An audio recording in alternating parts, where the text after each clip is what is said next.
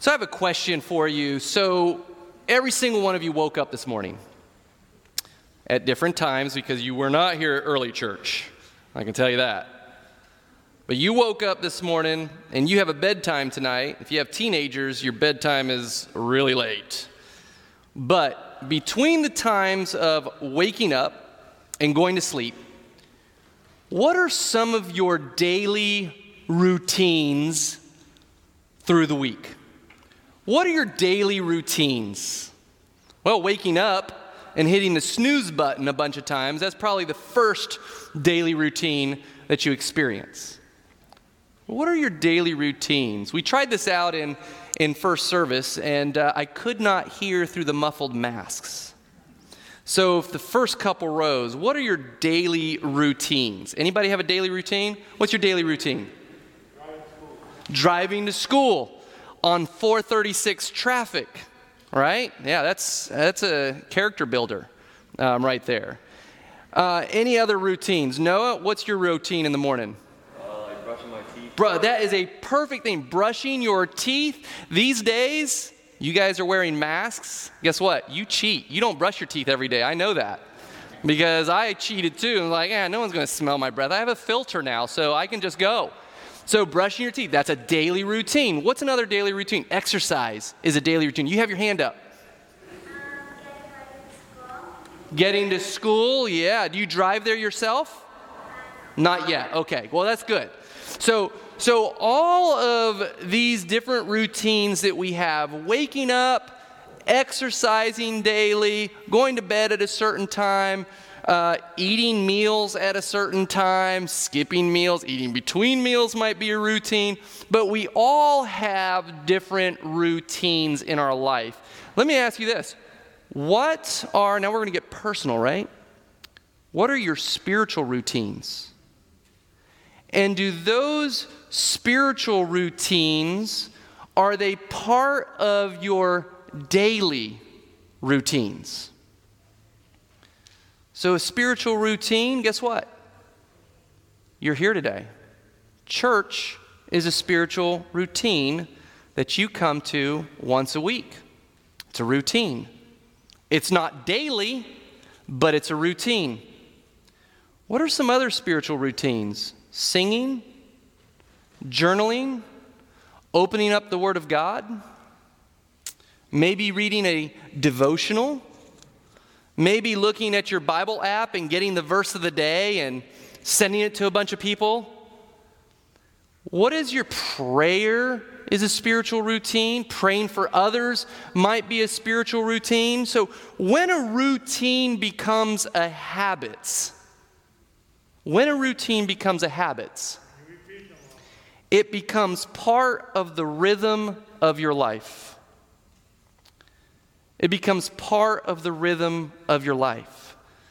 And I want to talk to you today about the heartbeat spiritual rhythm of every follower of Jesus.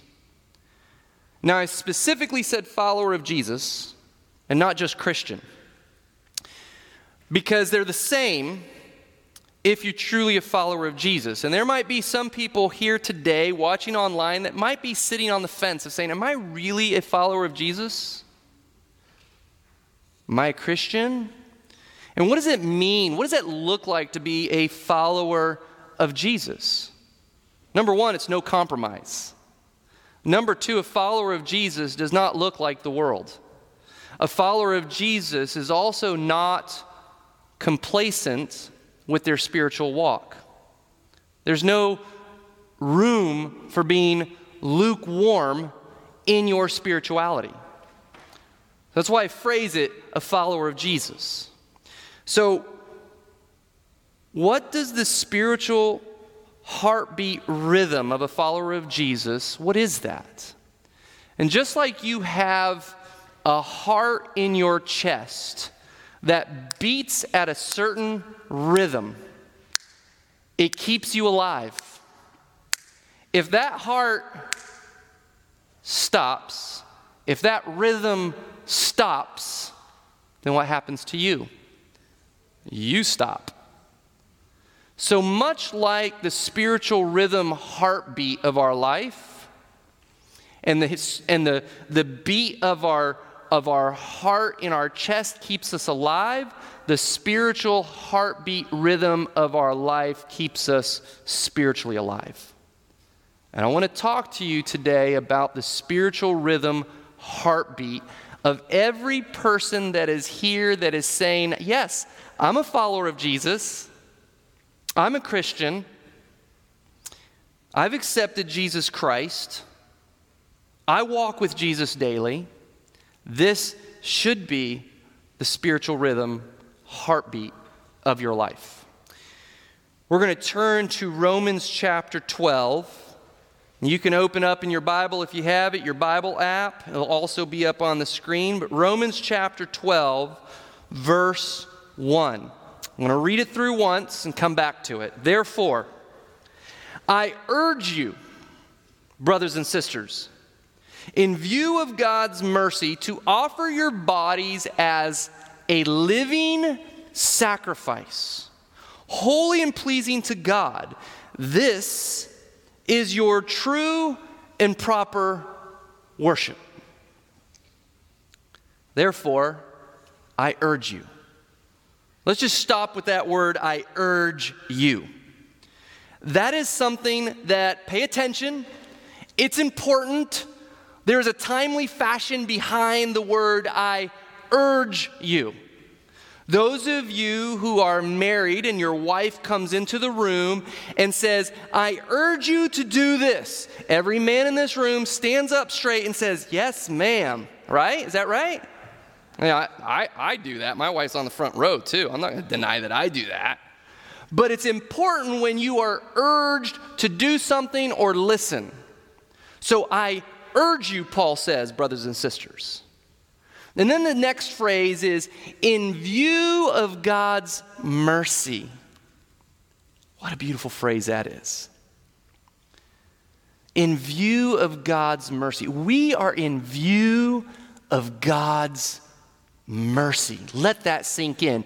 Paul is saying, everything that I'm going to talk about underneath this is in view of God's mercy, His kindness, His compassion. Everything from here on out is in view of God's mercy. Thank goodness it doesn't say in view of God's wrath. Same God. Same God. He's a God of wrath, a God of love. God of wrath, a God of mercy. This one is in view of God's mercy.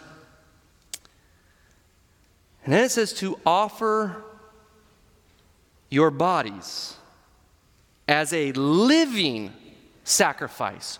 What is the opposite of living? Dying. Yeah, absolutely. The opposite of living is dying. So what is a dead sacrifice? Well, here's an example. So we go back to Old Testament language, right? But there's a story in the New Testament. John the Baptist is sitting with his disciples. He sees Jesus from a distance, and he says, look, behold, the Lamb of God that takes away the sin of the world. So Old Testament language is this.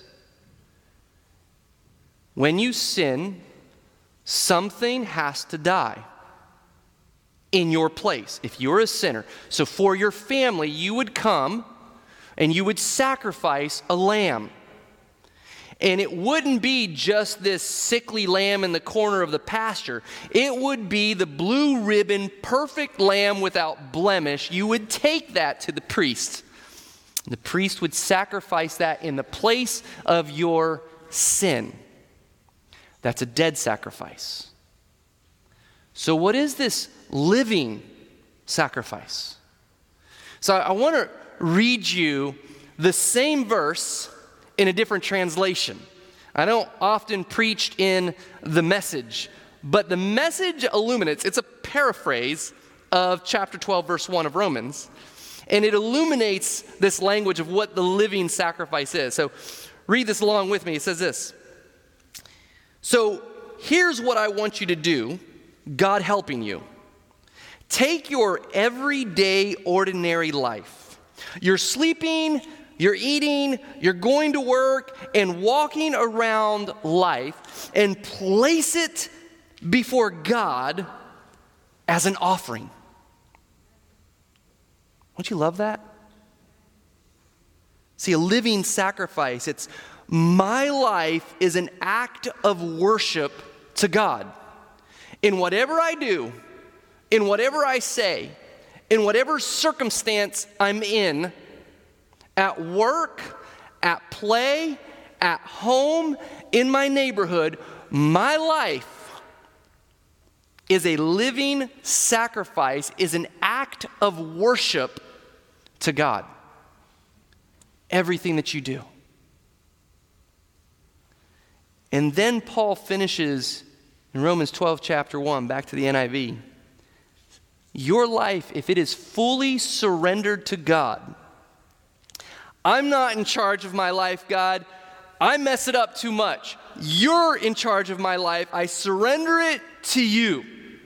It's your life, not my life. Take it to do what you want with it in this world, to declare your glory. Take it, Lord. And if you live a fully surrendered life to God, Paul says that this is your true and proper worship. What is true and proper worship? You know, we argue in churches, right here in this church, of what is proper worship. Well, what kind of music should be played at church? And we go there when we're talking about worship. You want to know? Let's just kill that argument right now. True and proper worship is this right here. A holy, surrendered life to God. I'm yours, God. Take me. And he'll take you right where you're at. He won't leave you there. He'll say, I got a better place for you to go. I got a better life for you to live.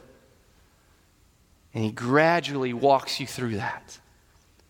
As we're fully surrendered to God, as a true act of living worship, a living sacrifice to him.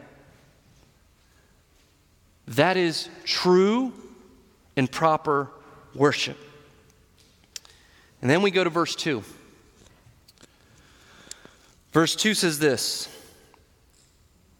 All of us are guilty of this, by the way. Paul tells us, warns us, do not conform to the pattern of this world. Stop right there. If we're to line up a bunch of Christians, let's just say American Christians, because we're here in America, right? If we were to line up a bunch of Christians, let's just get closer to home. Forest Lake Church, followers of Jesus Christians, okay? And we were to line up all Forest Lake Church Christians, and we had a reality show. Oh, that would be great, right? A reality show that everybody could watch. And then we lined up a bunch of people who never gone to church, don't want to go to church, don't want anything to do with church. And we aligned those two lives and those two reality shows. Would it look any different? Paul says, do not conform. Have you ever played with Play-Doh? What does it do? It's pliable, right? Squeeze it, you can make little, in the old days, before Play-Doh, there was mud in the backyard, and you squished mud and created stuff out of mud. And it was pliable, right? Have we conformed to look like the patterns of this world? You have to ask yourself that question. Lord, do I look like the world? Lord, does my family that I lead, mom and dad, that I lead look like am I training my children to look like the world? So you've got to ask yourself that as a mom and a dad, as an individual, as a husband and a wife. Do we look like the pattern of the world? No one's looking. I put on a good show when I come to church. But if we were to do a reality show, you would have to ask yourself the question, would they know the difference? And that's just a personal Holy Spirit conversation you have to have between you and God. It's not a judgment at all, because I struggle with this as well. This is a struggle of the Christian faith. This is the struggle of a follower of Christ. I don't want to go after the pattern of what this world is. Then the next verse says, don't be conformed, but be transformed. That word is such a cool word in Greek. Metamorphos the. What does that word sound like? It's metamorphosis, right? It's an internal, it's from a change from the inside out, where God takes our stony hearts and chips it away so our hearts are pliable, or that Play-Doh, for him to mold into his character by his help, by our surrender to him. It is constant. Be transformed, and I'll get into this word renewing, by the renewing of your mind in a few minutes here. But then this next statement, this is so important, this next statement is so amazing. It says this, then you will be able to test and approve what God's will is, his good, pleasing, and perfect will. So what is the greatest question asked of Christians? I'll tell you the most asked question from kids, parents, is, I don't understand God's will for my life. It's a great question. And my answer is, I don't understand God's will for your life either. And there's other questions that come along with God's will that is a struggling question that are turning a lot of Christians into agnostics, because they can't answer some of these questions about God's will. How is it that God's will was his will to allow my loved one to die? Was it God's will to allow my loved one to have cancer? Was it God's will to allow these groups of people for this to happen? If God was such a loving God, then was it his will to do A, B, or C? You see those tough questions of how they can make you do a lot of mental gymnastic work here in your head? Sadly, there is not a lot of clear answers to every single one of those. And if they were clear answers, it may not appease to what you want to hear. It's very tough. But here is a spiritual formula, for lack of better phrasing there, of how can we as individuals understand God's will for our life. You know, there's a lot of kids that are graduating this year all over America. They've had a horrible school year, by the way, and all of these seniors that are graduating, and they're wondering, what is God's will for my life? What's God's will for my life? That's one thing that Deborah and I have prayed over both Noah and Haley. You know, Haley is a senior in high school. We dedicated her on this stage, and she's a senior over there. Isn't that crazy? I'm about to cry right now, right? And so she is graduating. The question that I'm sure rings in her head is, man, what is God's will? What am I to do? What am I supposed to be? And man, Deborah and I have been praying since they were little infants. And praying over there, and God, help them understand your purpose. Let them know why they were born. This is important. These are important prayers for you that are younger parents. Pray these prayers over your children. Lay your hands on them and pray over them. I don't care if they're already teenagers and they don't want to be touched. You wrestle them to the ground. Lay your hands on them. and say, I'm praying over you, and I'm not going to let you go because I'm fatter than you and I'm stronger than you. And you stay and you pray over them. Even if they fight it, pray over them. Put your hands on them, pray over them. God, let them know your purpose. Let them know your will. And so this whole idea of being transformed from the inside out says, do not conform to the pattern of this world, but be transformed. How can I be transformed? And it says, by the renewing of your mind. You get verse 2 up there for me. Just by the renewing of your mind. So what is this idea of renewing? A spiritual vision. This is renewing. This is definition of renewing. This is sort of the closest I could come to what the Greek is trying to express in this idea of renewing. You want to be transformed from the inside out? How do you do that? By renewing your mind. And this is the best definition I can come up with. So the renewing of your mind, it is a spiritual vision and thinking to the mind of God. A spiritual vision or thinking to the mind of God, which is designed to have a transforming effect upon your life. That's what renewing is.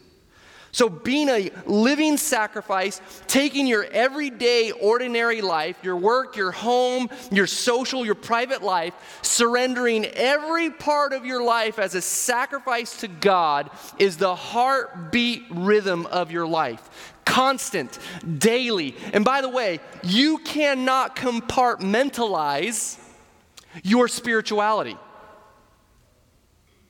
You can't have blocks of your life and saying, my spiritual and church and life is right here. My work life is right here. My social life is right here. My family life is right here. You cannot put your life in boxes because you can't put God in a box. God will blow up any box you try to put him in. And so you cannot take your spiritual life and segregate it for only a time slot in a time period of your life. It is every single part of your waking moment that is a part of your life. And so this whole idea of renewing of your mind, it's much like taking a shower. So how many of you who are fully capable of taking a shower on your own choose to only take a shower once a week? Anyone here? No hands? You just don't want to confess that sin, do you? So I will be the first to confess that when I'm on vacation, we go to the beach, there's water, and it's salt water. And if I'm in that water every day for several hours a day, I'm talking 6, 7 hours. I'm in there playing with my nephews, my nieces, my son, my daughter. We're in there playing and surfing. I am cleaner than the person showering for 6 hours.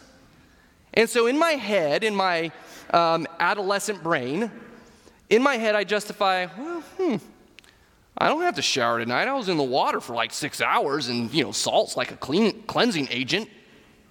And guess what happens? After day 2 or 3, my wife informs me in a gentle, sweet little way that she always does, sweetie, you're beginning to stink. You need to take a shower. And so I do every once in a while.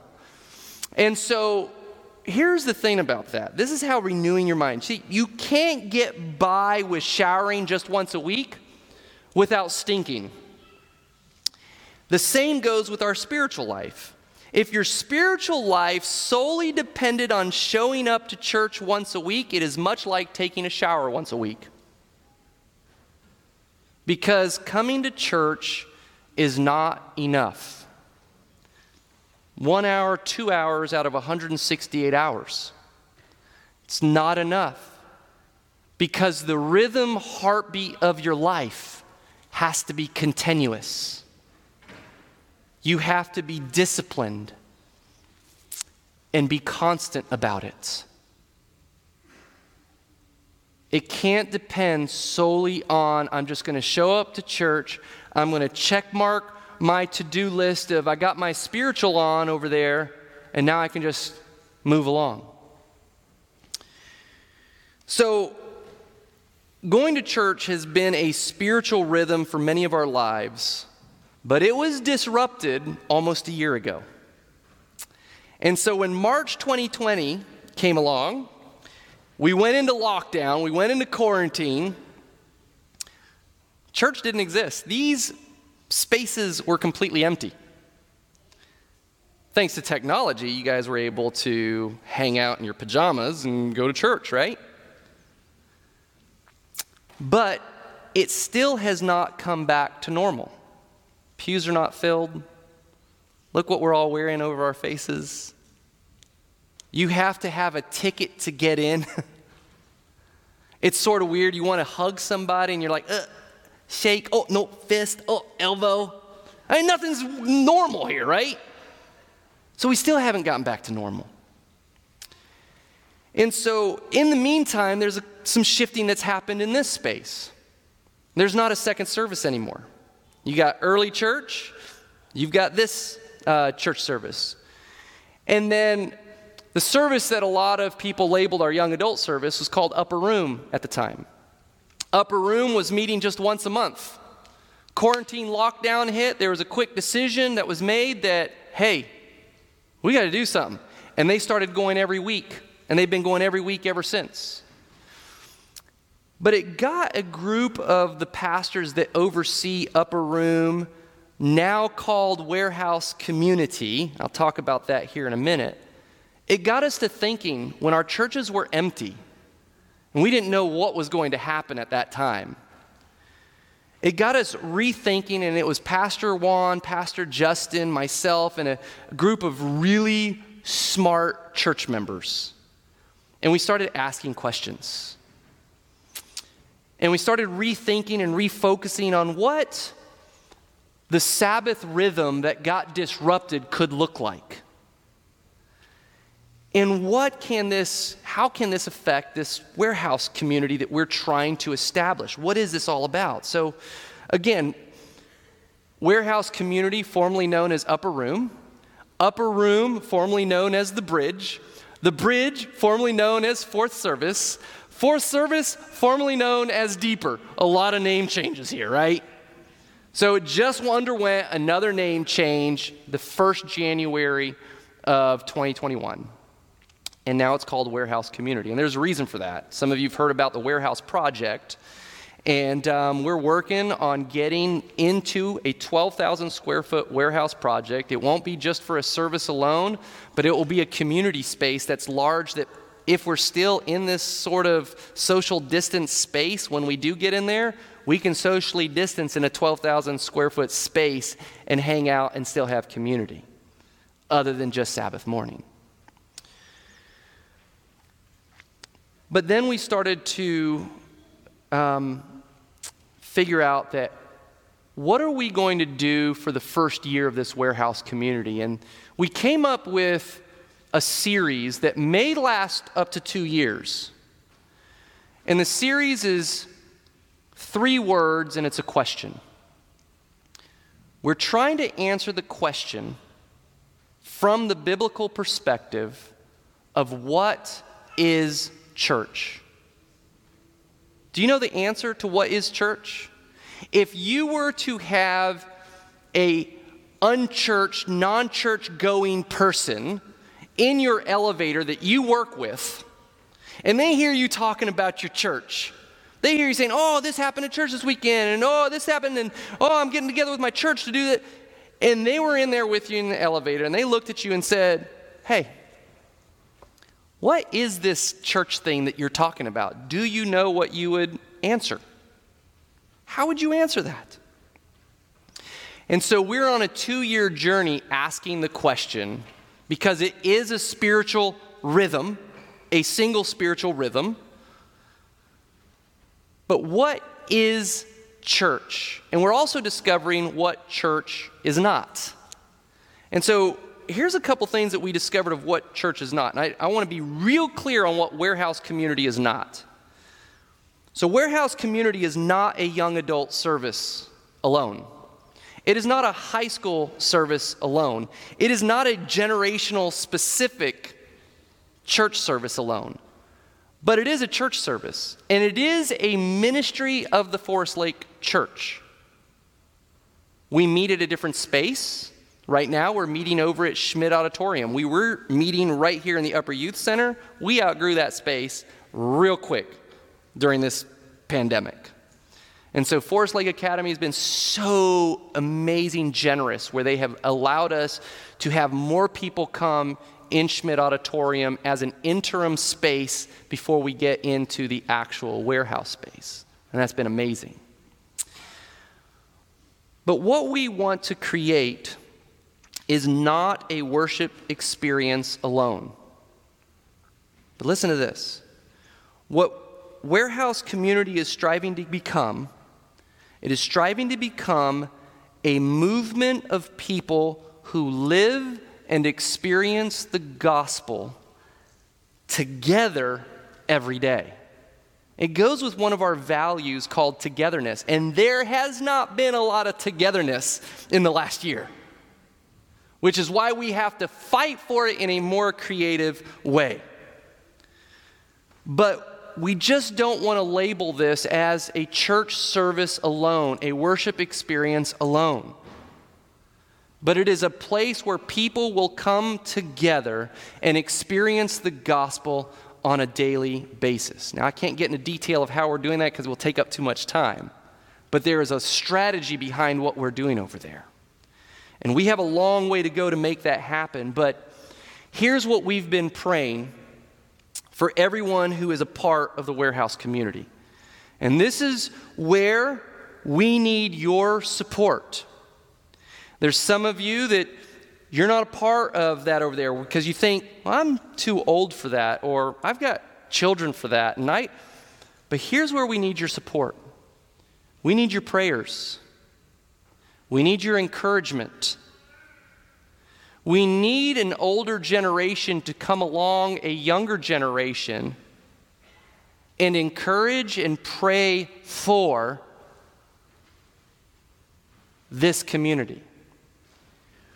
We need our church to not be generationally segregated, but we need to come alongside of each other.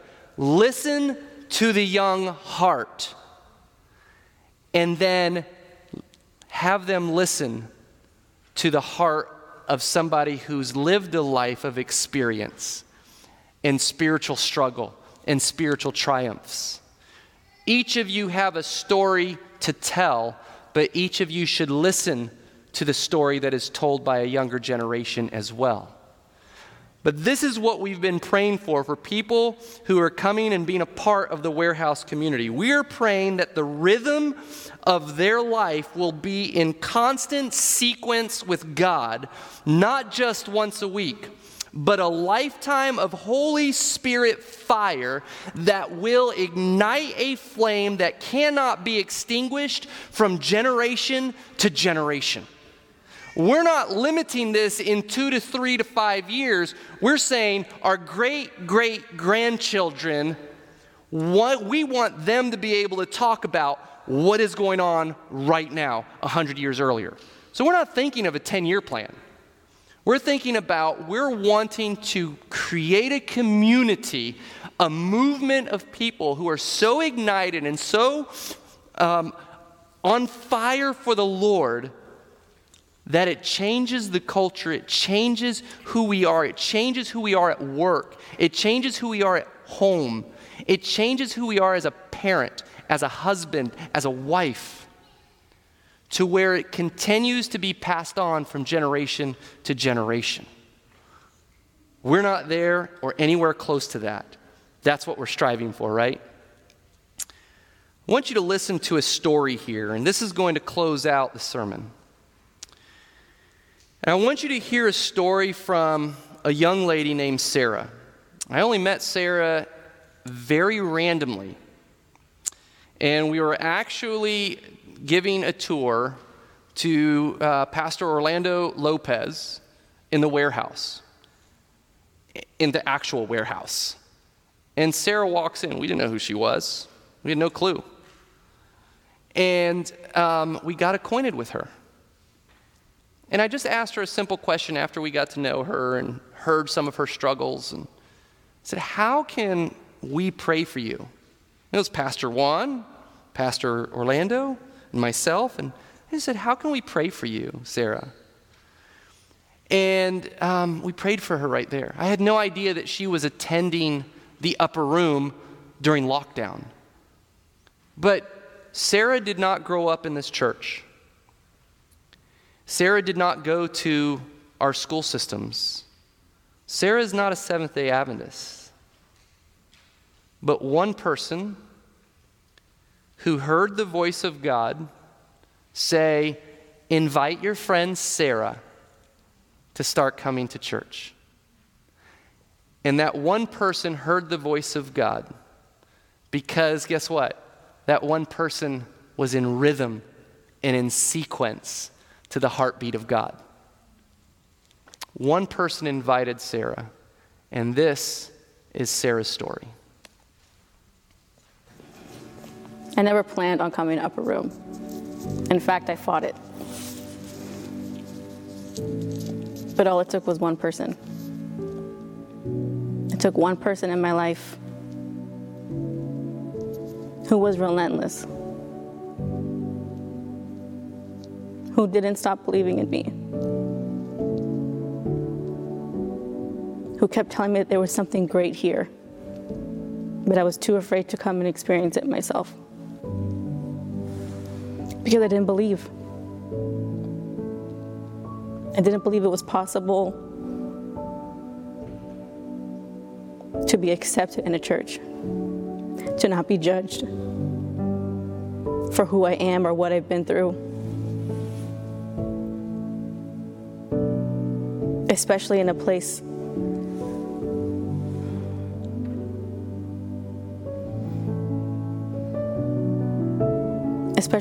where I know no one. I don't have history. I don't have fond memories with the people I'm standing next to in worship. That doesn't exist yet. But all it took was the one person who kept inviting me to come. Just one. And I felt the tug in my heart. I felt like I needed to go.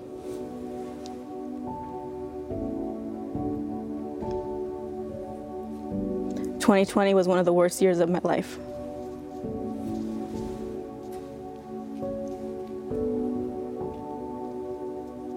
And I understand that not everyone has had that experience, which made it even harder to come into church, where people pretend that everything is okay. To walk into a room and know that everyone still has their job. No one's worried about where they're going to live. No one's concerned with how they're going to take care of their kids. But there I was, jobless, worried about my home, trying to figure it out.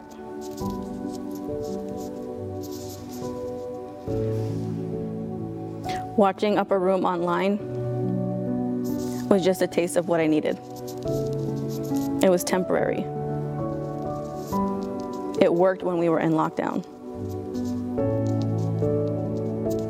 And as the new year came around,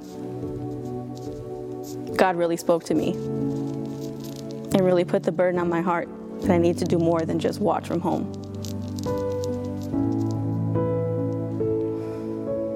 It was time for me to be a part of something, to be a part of something that's greater than myself,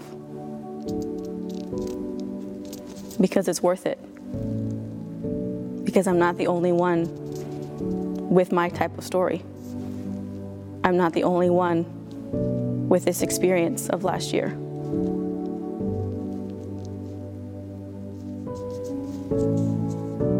I am a living, walking, and breathing miracle.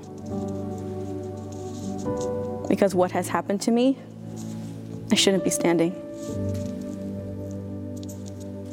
I shouldn't be here. But here I am anyways. So if I can talk to someone reach out to someone who feels the way that I did, who feels the way that I do, then that's the greater purpose. More than just the building we're in, more than just the songs that we sing. But people need to know that they're not alone, and that there is a place for them to be loved and safe and accepted, to really be in a community.